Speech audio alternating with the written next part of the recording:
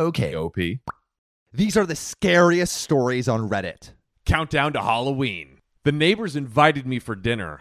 All of my survival instincts told me I'm in danger.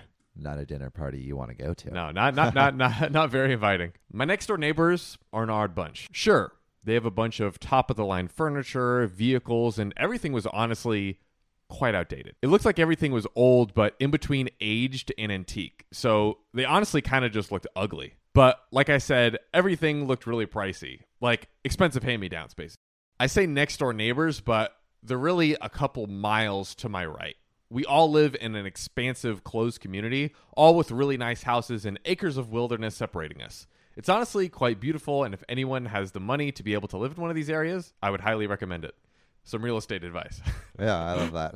As long as the neighbors aren't quite like these ones. I get it. They're rich. They're eccentric. Those often go hand in hand, but these people in general have just always put me at unease. When my wife and I were invited to go to their place for dinner, I wasn't ecstatic about it, but my wife convinced us to go and just check the place out. Maybe they were simply misunderstood. The invitation was a literal invitation. When I say outdated, I mean really outdated. We had a letter hand delivered to our residence by their butler, who also gave me the creeps. By their butler? By the butler. Like, this makes me think of, like, Scooby-Doo. Yeah. The weird butler coming from the manor to, like, deliver this Spooky. mysterious invitation. I'm almost imagining like a red wax seal. Yeah, on yeah. it, and you have to break the seal, and it's coated in blood. I could definitely see that. We opened it to find the invitation beautifully handwritten inside with amazing calligraphy. The letter, word for word, went like this. Welcome, Mr. and Mrs. Redacted. Sorry for such a late welcoming letter. We seldom have the time for such formalities, but found some time for tomorrow. We would be most grateful to have you both for dinner over at our manor, and would love to share our rich familial culture with you and your wife. Hope to see you soon. Sincerely, the Redacted. If someone calls their home a manor, run. Literally the same Run. exact. I thought Run. the same exact thing. Something about the letter felt wrong, but when my wife shrugged it off, so did I. The day came to go over to their manor, but of course, she came down with a stomach bug and couldn't make it. So now, I had to go alone. Oh, don't go into a strange person's home alone. I would not have done Don't that. split up. Come on. Say you have hockey practice or something. I arrived there on what I supposed was on time, since no time was labeled. I got there around 4 p.m.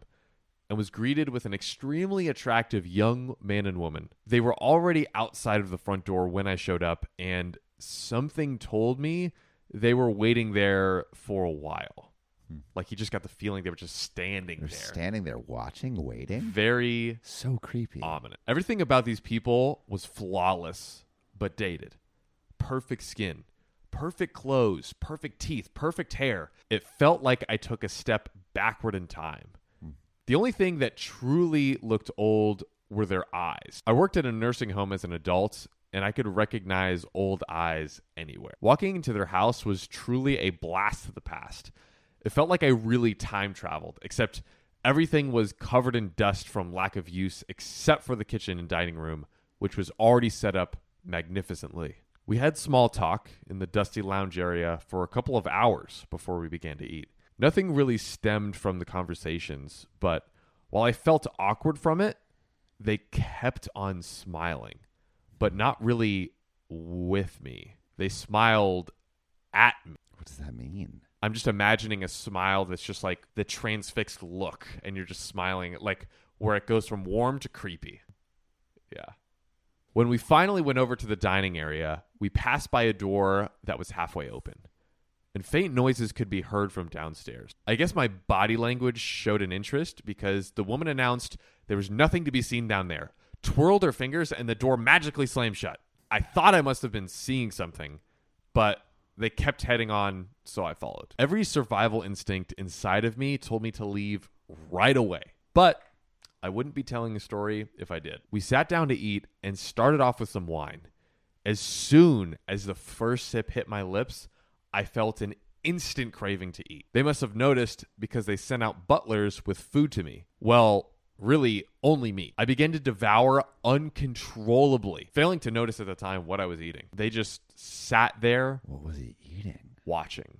Yeah, so they bring out literally just meat. No other sides, vegetables, fruits, salad, nothing. I ate about 3 times what I normally could stomach in about half the amount of time it would normally take me for a regular meal. After that, I felt extremely bloated and sick, as one normally would after going through such an endeavor of eating. Then they brought a glass of liquor for me to drink, saying it's an old family remedy that will make me feel better. I'm not the biggest fan of liquor, but in order to not offend them, I pretended to drink it anyways. Besides, every cell in my body told me not to drink that.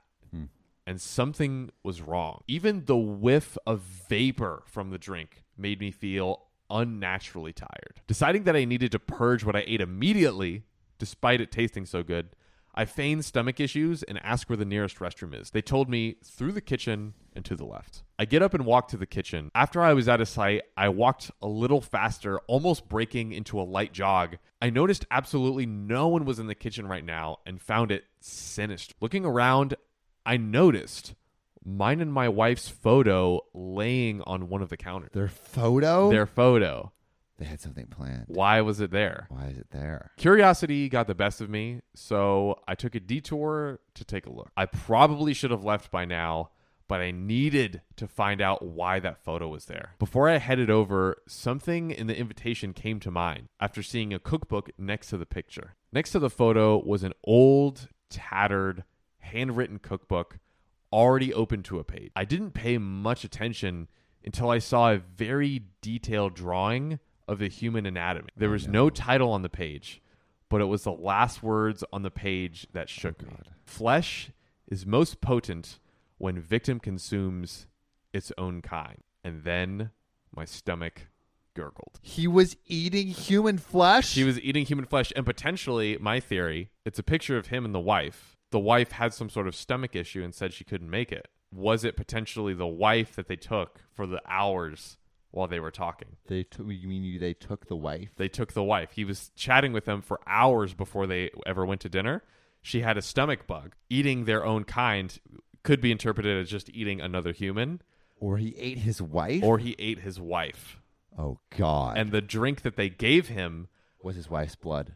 Maybe not his wife's blood, but basically it was some sort of chloroform-like substance that would have knocked him out. So that way, like the quote says, after he consumed the flesh of someone else, his flesh would be better for consumption. Oh, my God. Dude, cannibals are freaking insane. Yeah. All right. I'm not going to sleep tonight. Yep. Yeah. R/no sleep. You have successfully done the job. Jeez. Cannibals. If you haven't already subscribed and want more of this spooky content, make sure to hit the subscribe button.